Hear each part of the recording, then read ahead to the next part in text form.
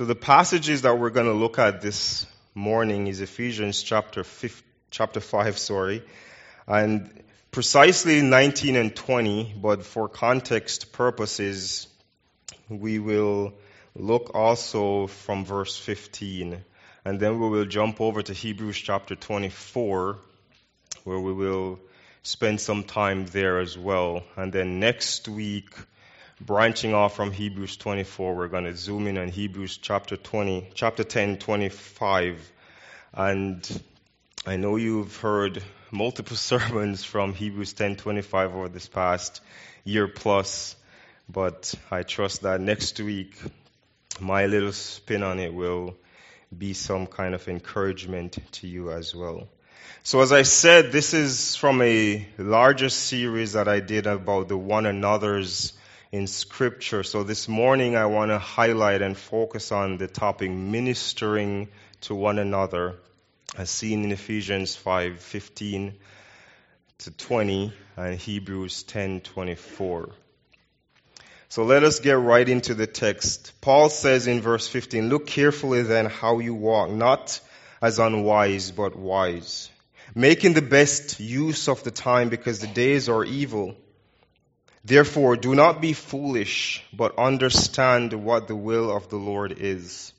And do not get drunk with wine, for this is debauchery, but be filled with the Spirit, addressing one another in psalms, hymns, and spiritual songs, singing and making melody to the Lord with your heart, giving thanks always and for everything to God the Father in the name of our Lord Jesus Christ, submitting to one another out of reverence for Christ." A little excerpt from William Schultz. He writes, "People need people. Lori was about 3 when one night she requested my aid in getting undressed. I was downstairs and she was upstairs. You know how to undress yourself, I reminded her. Yes, she explained, but sometimes people need people anyway. Even if they do not know how, or even if they do know how to do things by themselves." And that was this little girl reminding her dad that we need each other. We need people.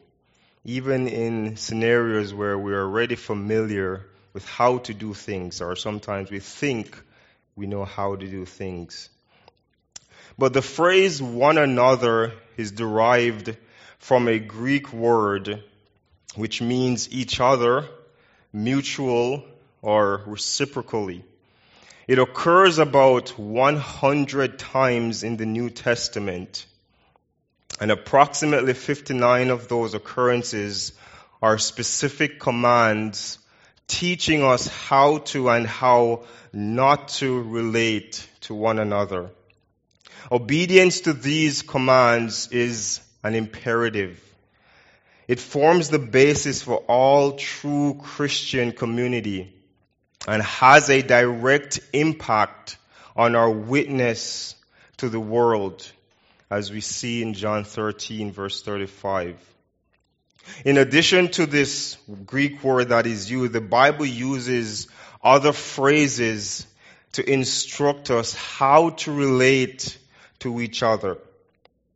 And with this in mind, I'm going to present, as I said, the Ephesians 1 about speaking to each other in psalms, hymns, and spiritual songs. Essential to the life of the church is the gathering of the believers to worship corporately and to minister to each other.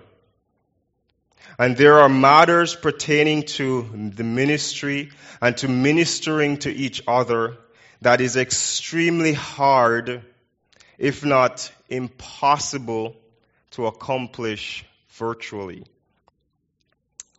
And we will dive into that more next week in Hebrews 10:25. But not only is it hard, if not impossible to do many of the things that we would be able to do corporately in person, there are absolute essentials to our ministering to each other. And Paul will highlight these in Ephesians 5:19. But I want you to pay attention. I want you to see what premise Paul uses with these ministering to one another, with these singing to each other, using psalms and hymns and spiritual songs. What he uses to qualify this ministering is in verse 18. He reminds the believers in Ephesus that they ought to be, and by definition and by implication and by application, he's talking to us as well, that we ought to be filled with the Spirit. And this, of course, we know is a direct command from God Himself.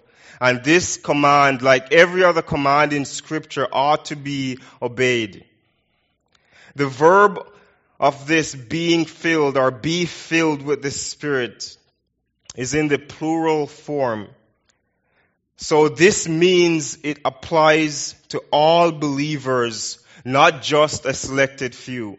It applies to, as John would put it in 1 John, those who are born of God, not just a selected few, not just the church in Ephesus, not just the people in John's era, not just the people who were living in the first century, but to every single believer. But another thing that is worth noting about this verb is that it is in the present tense. And what this means is it's describing for us a continuous action. So not only is it for all believers, for all times, everywhere, it's a continuous action. So in other words, you could read Ephesians 5:18 and continue to be filled with the Spirit.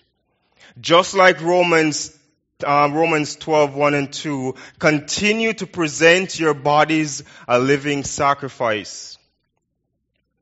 It is a continuous action. So Paul is saying you need to continually be filled with the Holy Spirit of God, because this isn't a once for all action. It's not like being indwelt by the Holy Spirit where it happens upon salvation and it doesn't need to happen again. It needs to be a continuous daily action. And finally, another interesting point about this verb that Paul uses is it's a passive verb. What does that mean? We are not the ones filling ourselves. Rather, we are allowing the Holy Spirit of God to fill us.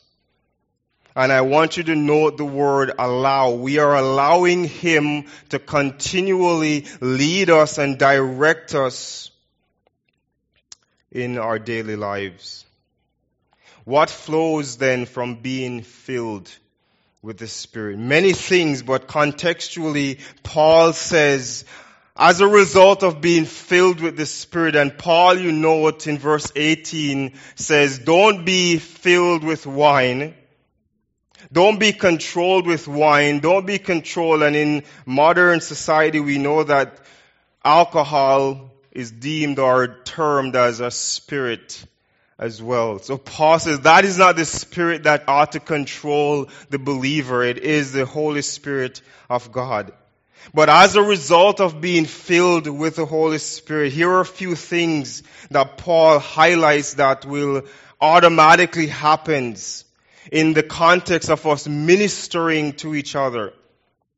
And Paul uses 4 Greek participles here. He says, speak, make music or make melody, giving thanks, and submit to each other.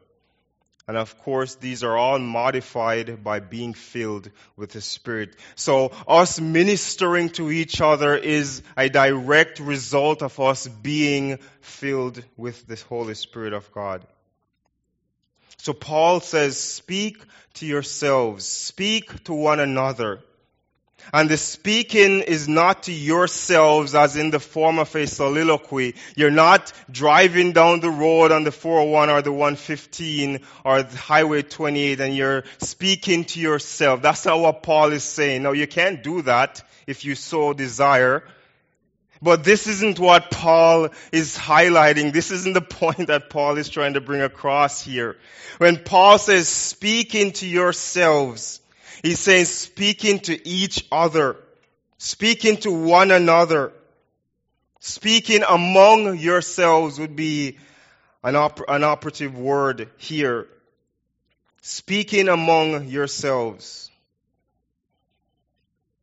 Why do we do this?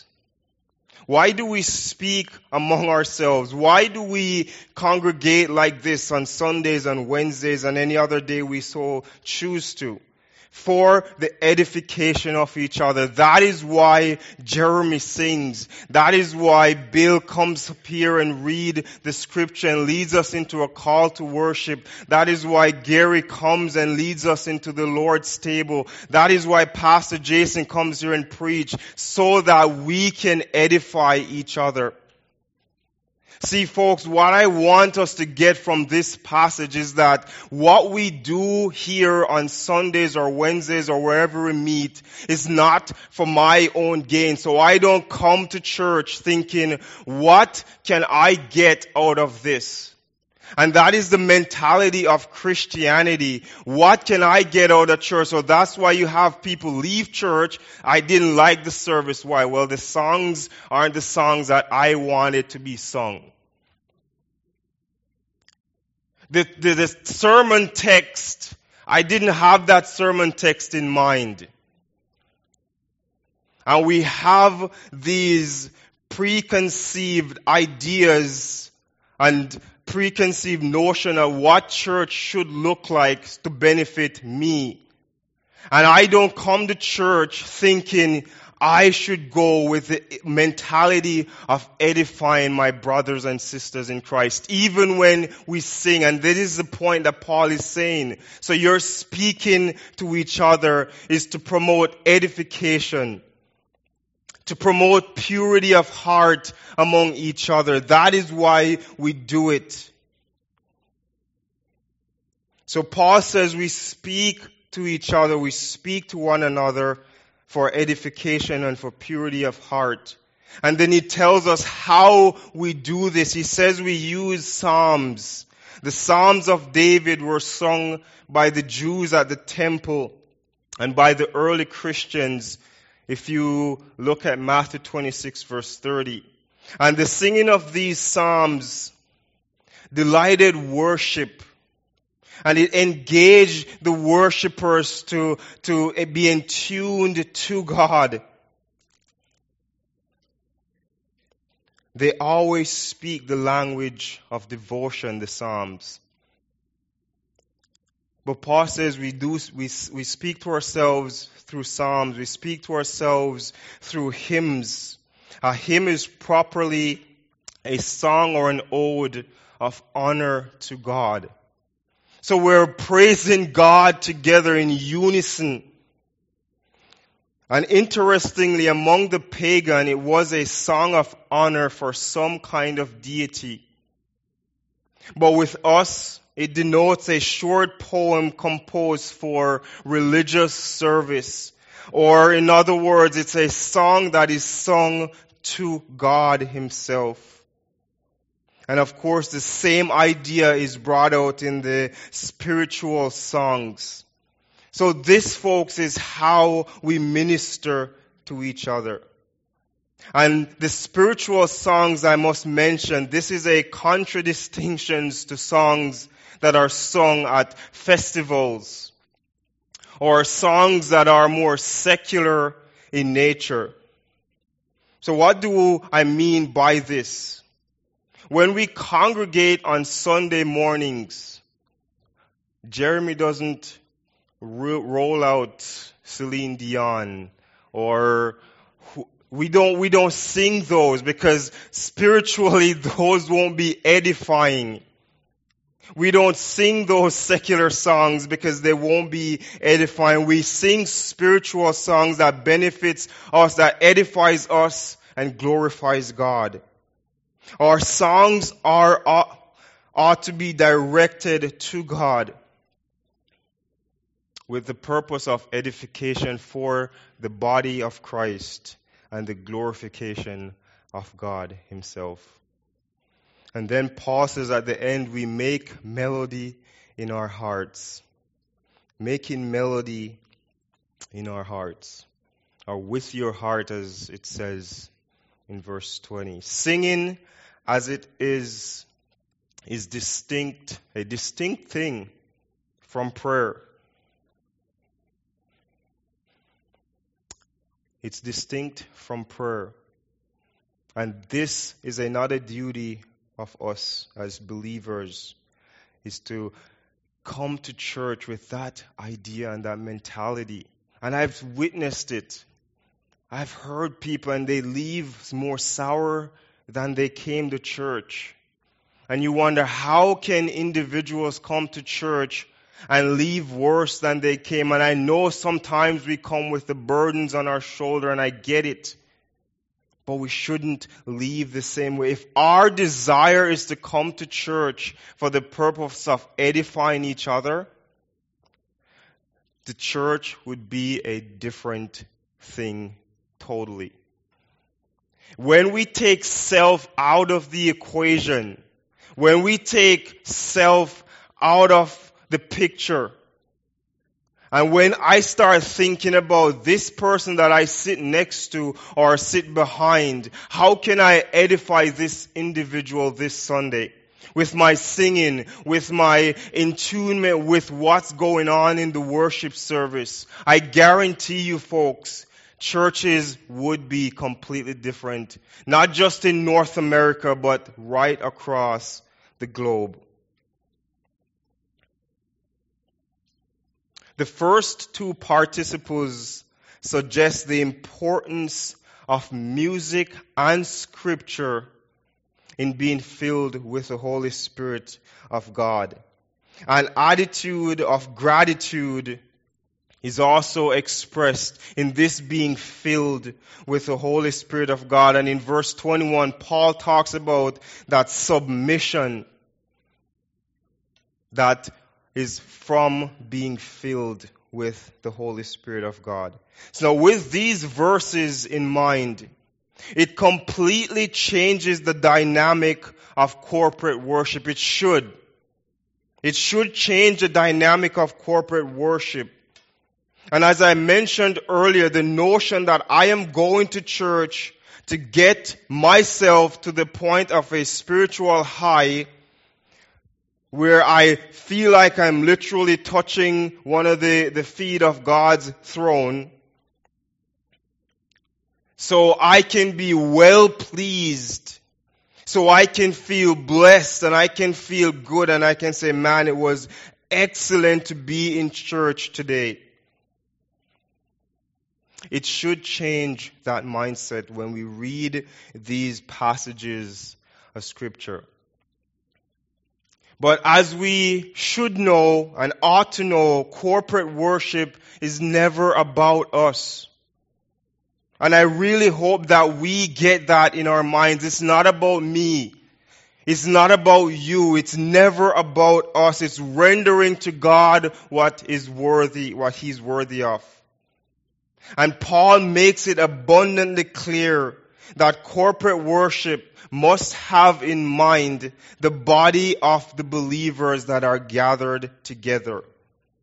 So in other words, folks, the aim of corporate worship, again, is to glorify God and edify the people, edify His people. And that's not just Jeremy's job. That's not just the job of the individual who stands here and lead you into whatever segment of the worship it is. It's your responsibility as well. Remember earlier I said Paul wasn't specifying who these individuals ought to be when in talking about being filled with the Spirit. It's for every believer. So it speaks to you as well. This should take self out of the equation. Another point worth noting is that if we convene for the purpose of glorifying God and self-edification, we have the wrong attitude towards worship. Because it ought to be God and my brothers and sisters in Christ. Gary read powerful passage of scripture in Philippians chapter 2. Let each esteem others better than themselves. Think not on your own thing, but think on the affairs of others. The pressure is on. It's different when you think, oh, one of my goals is to seek to edify other believers each and every Sunday. It's different when you have that mindset as opposed to coming to church and thinking, what can I get? What can I receive from this? That is why it is vital for church to gather together. That is why it is vital for us to practice the one another's as they are listed for us throughout the pages of the New Testament. Our relationship with each other affects our relationship with God. And going through the book of 1 John, that just jumps right out at you. Where John, right from the outset, is saying it's not just you separated on an island. You're not an isolated individual in this body of Christ. Your relationship to each other affects that relationship with God. You go through the book of 1 John and I guarantee you that will jump out at you. John is saying there, you cannot think you're going to live this Christian life alone just for the purpose of edifying yourself and pleasing God and thinking you're going to completely ignore your brother and sister in Christ, and that isn't going to affect your relationship with the same God that you're trying to build a relationship with.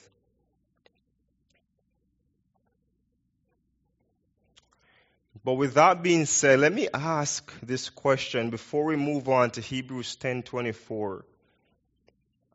Let me ask this. How many of us, and you don't have to answer out loud. If you want to, you're free to do so. But how many of us came here this morning saying, I am going to church to glorify God and edify my brothers and sisters in Christ? We might get part A of that, but part B is going to, wait, no. I was coming here to glorify God and see how I can be edified. What the church, what the worship leader has in store for me so that I can be edified or feel edified. Addressing one another in psalms, hymns, spiritual songs, singing and making melody to the Lord with your heart, giving thanks always for everything to God the Father, in the name of our Lord Jesus Christ. That is why we gather, folks. That is why we gather. Now let's turn to Hebrews 10:24. Where we find another of the one another's that we'll look at today. Let us consider how to stir up one another to love and to good works. So in connection with what I was saying, that this corporate thing that we do, we have to have in our minds, how do I get my brother and sister in Christ to move from the level where they are spiritually to a higher level? And they should be thinking that about you, because you might be thinking, but what about me, Pastor? I'm thinking that for them. What about me? Well, they should be thinking that about you. And that's how it ought to be. That's why it's called corporate worship. The author of Hebrews says, let us consider how to stir one another to love and good works. And the King James Version, I like the word that it uses. It uses the word provoke. And of course, it carries the idea of a deliberate, constant attempt to build the body of Christ up. That is the idea behind that word. So it's a deliberate action. It's a constant action. How am I going to stir my brother and sister in Christ up to love and to good works? How am I going to do that? We all know people that take pleasure in constantly provoking others in a negative sense. But the idea behind this provoking is a positive, or should be a positive outcome. And this command is preceded by two others based on the confidence we have in Jesus Christ. If you go back to verse 22, the author said, let us draw near with a true heart in full assurance of faith, with our hearts sprinkled clean from an evil conscience, and our bodies washed with pure water. And verse 23 says, let us hold fast the confession of our hope without wavering, for he who promised is faithful. So folks, we have a duty to ourselves. It is not selfishness or self-centeredness to do our duty to ourselves, to meet the obligation of ourselves. Paul talks about every man bearing his own burden.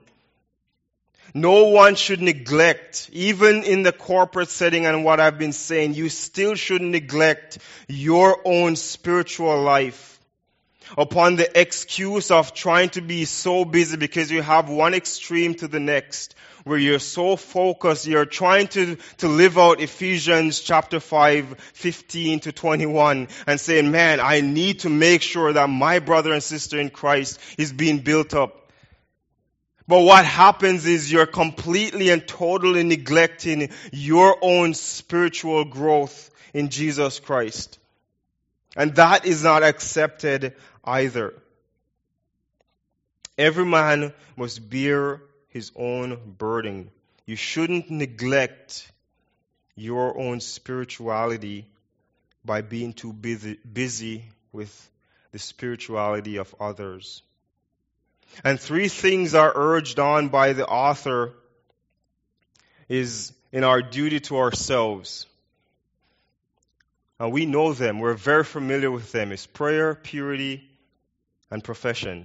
Prayer, purity, and profession. These are the duties we have to ourselves. To be constant in prayer. To make sure that we always have a righteous standing before God. Yes, we know that we're clothed in the righteousness of Jesus Christ, but our own spiritual purity, our daily purity, we have to make sure that we are going before God with clean hands and pure hearts.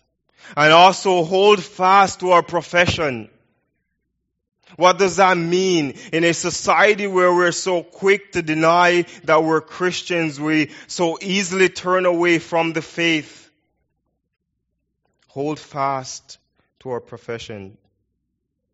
We must freely use our newfound privileges of access to God. Prayer is one such thing.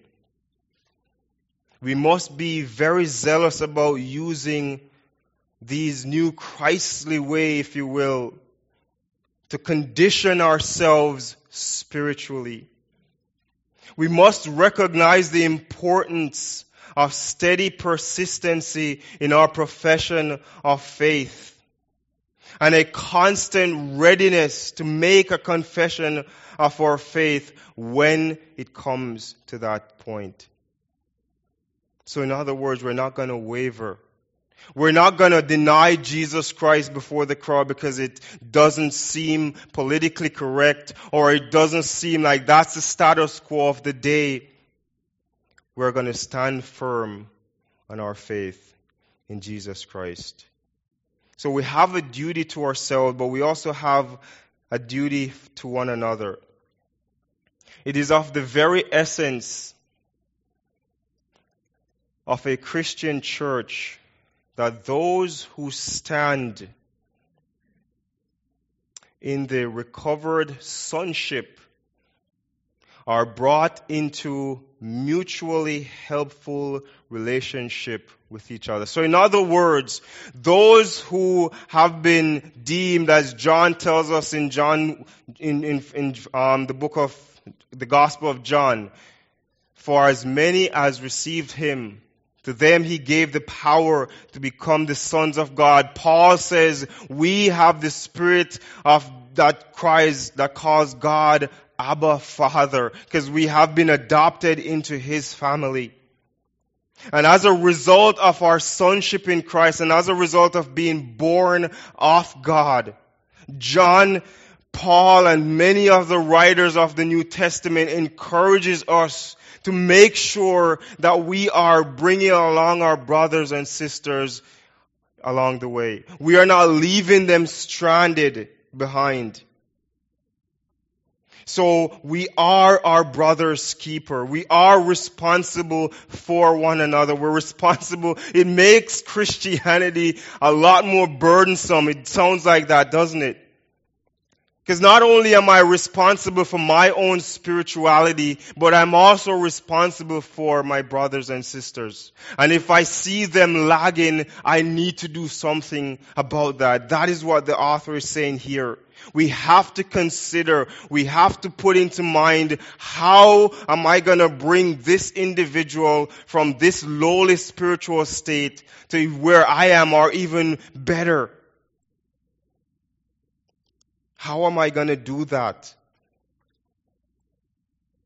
And it's tough.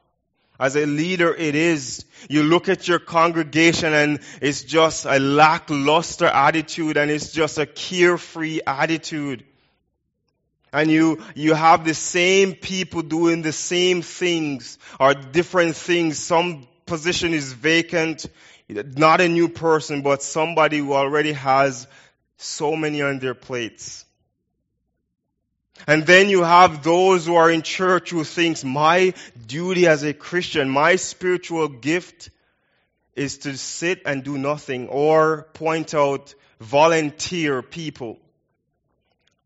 That's my spiritual. I never come across that in my Bible. I don't know if you ever have a spiritual gift of volunteering. I don't know of that spiritual gift. But there are people like those, and that's all they do. What about so-and-so? They would be very good for that position. What about you? Have you ever considered that? And these are the people that we have to consider in our mind. How do I get sister so-and-so or brother so-and-so or Joan or Harry or Jane from that idea that they just volunteer and they sit and they think, well, I've done my duty in church because I told you who to pick for that position. How do we get them from that state of mind to where they said, look, I might not be good at this position, I might be terrible at it, but I'm going to give it a go for the glory of God. How do we get them from that state? It's challenging, folks. It is. Speaking from experience, it's challenging, but we have that responsibility. Our call is to serve our Christian brothers in Christ. Let us consider one another to provoke unto love and good works. In every church, we have the proverbial strong and weak. And Paul reminds us, let those who are strong bear the infirmities of the weak. In every church, there are the advanced, the more experienced, the more spiritual. Let them provoke all to godliness, to goodness. Those who are just coming up, the novice, the beginners, the young folks, and those who are struggling in their Christian walk with Christ. Spiritual things, virtue, powers, experience are never to be thought of as personal possession and be selfish with them. So this is my personal possession, my spirituality. I'm keeping it for myself. Provoke others then to love, which is the essence of the Christian life, and to good works, which is essential of the expression of the Christian life. Each may be a helper of another's joy. So we have a duty to ourselves. We have to consider, in the process of considering others, we have to consider ourselves. But we also need to, and this is what we're commanded to in Hebrews 10:24, consider others, to provoke them, to stir them on, to build them up, so that they can produce good works and glorify our Father which is in heaven. But we also have a duty to our church corporately. We stand in relation not only to one another, but also to the church as the body in which we belong. We are responsible for our personal life of godliness, but we also have a duty and a responsibility to our church. This put another way, one which we are surprised to find in the early history of the church, not forsaking the assembling of ourselves together as some do. Nothing puts a man's spiritual life in more serious peril than the irregular attendance of church, or church services. Nothing readily checks the process of spiritual culture. Nothing affords more injurious examples to others. Nothing indicates a weaker sense of responsibility under which a man comes in entering a fellowship with his or her church. Nothing speaks more detriment to Christians who profess Christianity that wants nothing to do with the gathering of God's people. And more in modern society, we are going to have to deal with that. And I won't preempt, because next week we're going to dive into Hebrews 10:25 and get some more meat onto this modernism and this onlineism that people are so comfortable and gravitating to and using all kind of excuse as, oh, it serves its purpose and it's excellent. We have a duty to our church. When you became a member of this church or whichever other church, you've made a commitment that you are going to be faithful in attendance to this church. You made a commitment to God even if you didn't say it, even if you didn't think it, that commitment was made. And we have a duty and that responsibility. And we need to be faithful to that. We ought to consider one another. And this means to know one another, to be interested in one another, to be ready to serve one another, but especially to be interested in the Christian well-being and progress of those who are united in Jesus Christ. There are always and will always be the spiritually feeble ones among us that need strengthening.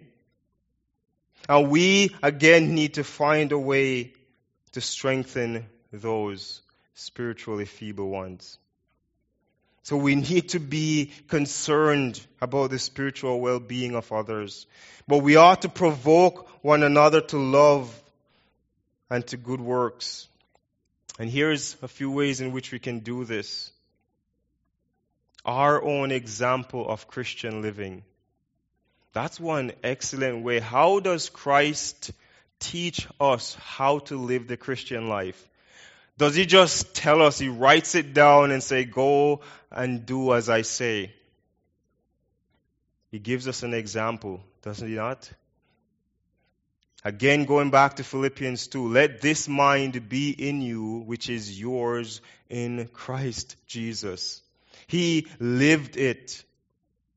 So what better way of provoking our brothers and sisters in Christ than living the life that we want to see them living? That example should be, no doubt, a certain witness. So we do that by our own example. But we also do it by our joy in meeting Christian obligations and fulfilling our Christian duties. That means we attend. We're generous. We're charitable. We love to do the things of God. And third, we do so by using every opportunity to speak in to others. The living Christian should be doing the same work, and this is tough, as the living Word.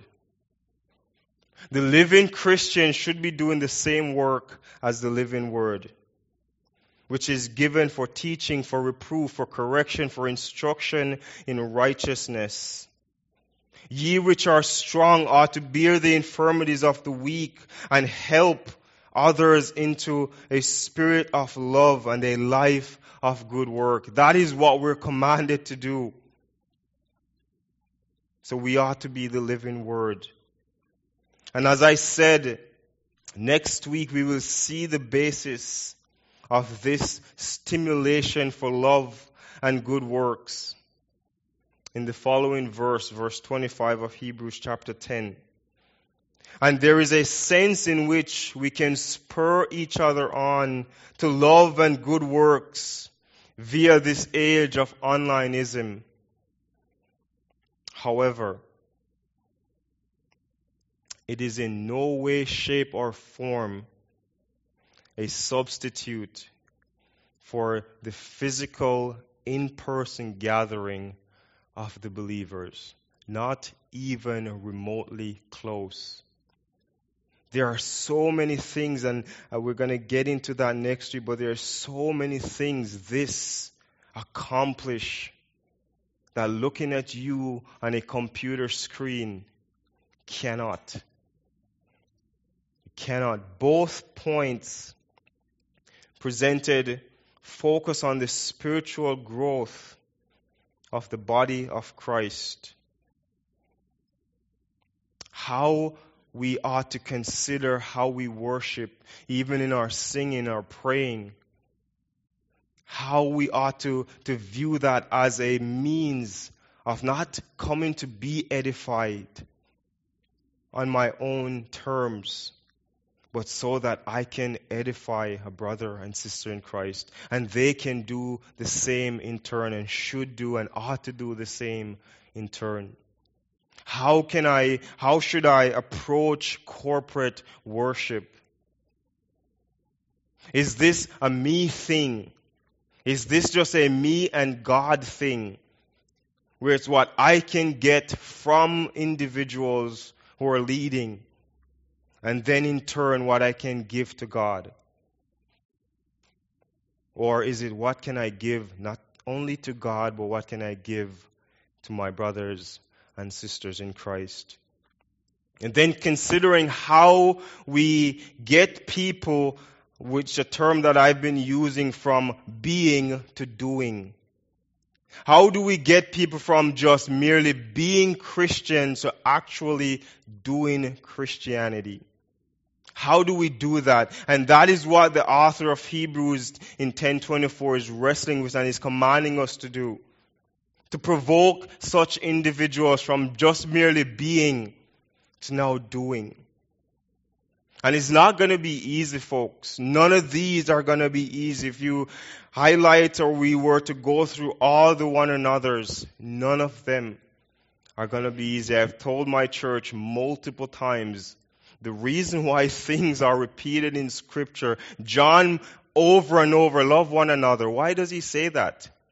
It's not because the people are ignorant and have no understanding. It's because they don't get it.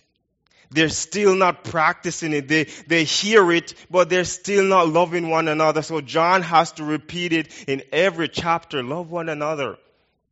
Do it. It's commanded multiple times because it's something that is seriously lacking in the Christian community. And the fact that there are so many of these one another's in Scripture speaks volume to the kind of unity that God expects from His church. Christianity is not a vacuum. And even going through Hebrews 10:24, we're going to go back to the beginning and see the significance of us needing and being there for each other. Ministering to one another. That is why we gather. That is why we do this. That is why we convene together weekly. And may we never take that for granted, folks. And may we change our mindset and take self completely out of the equation when we gather for corporate worship. If we really believe that this is not about us, then let us live like it's not about us. Let us act like it's not about us. And let us do this for God's glory and for the building up of His kingdom, for His church, whether locally or universal. Father, we thank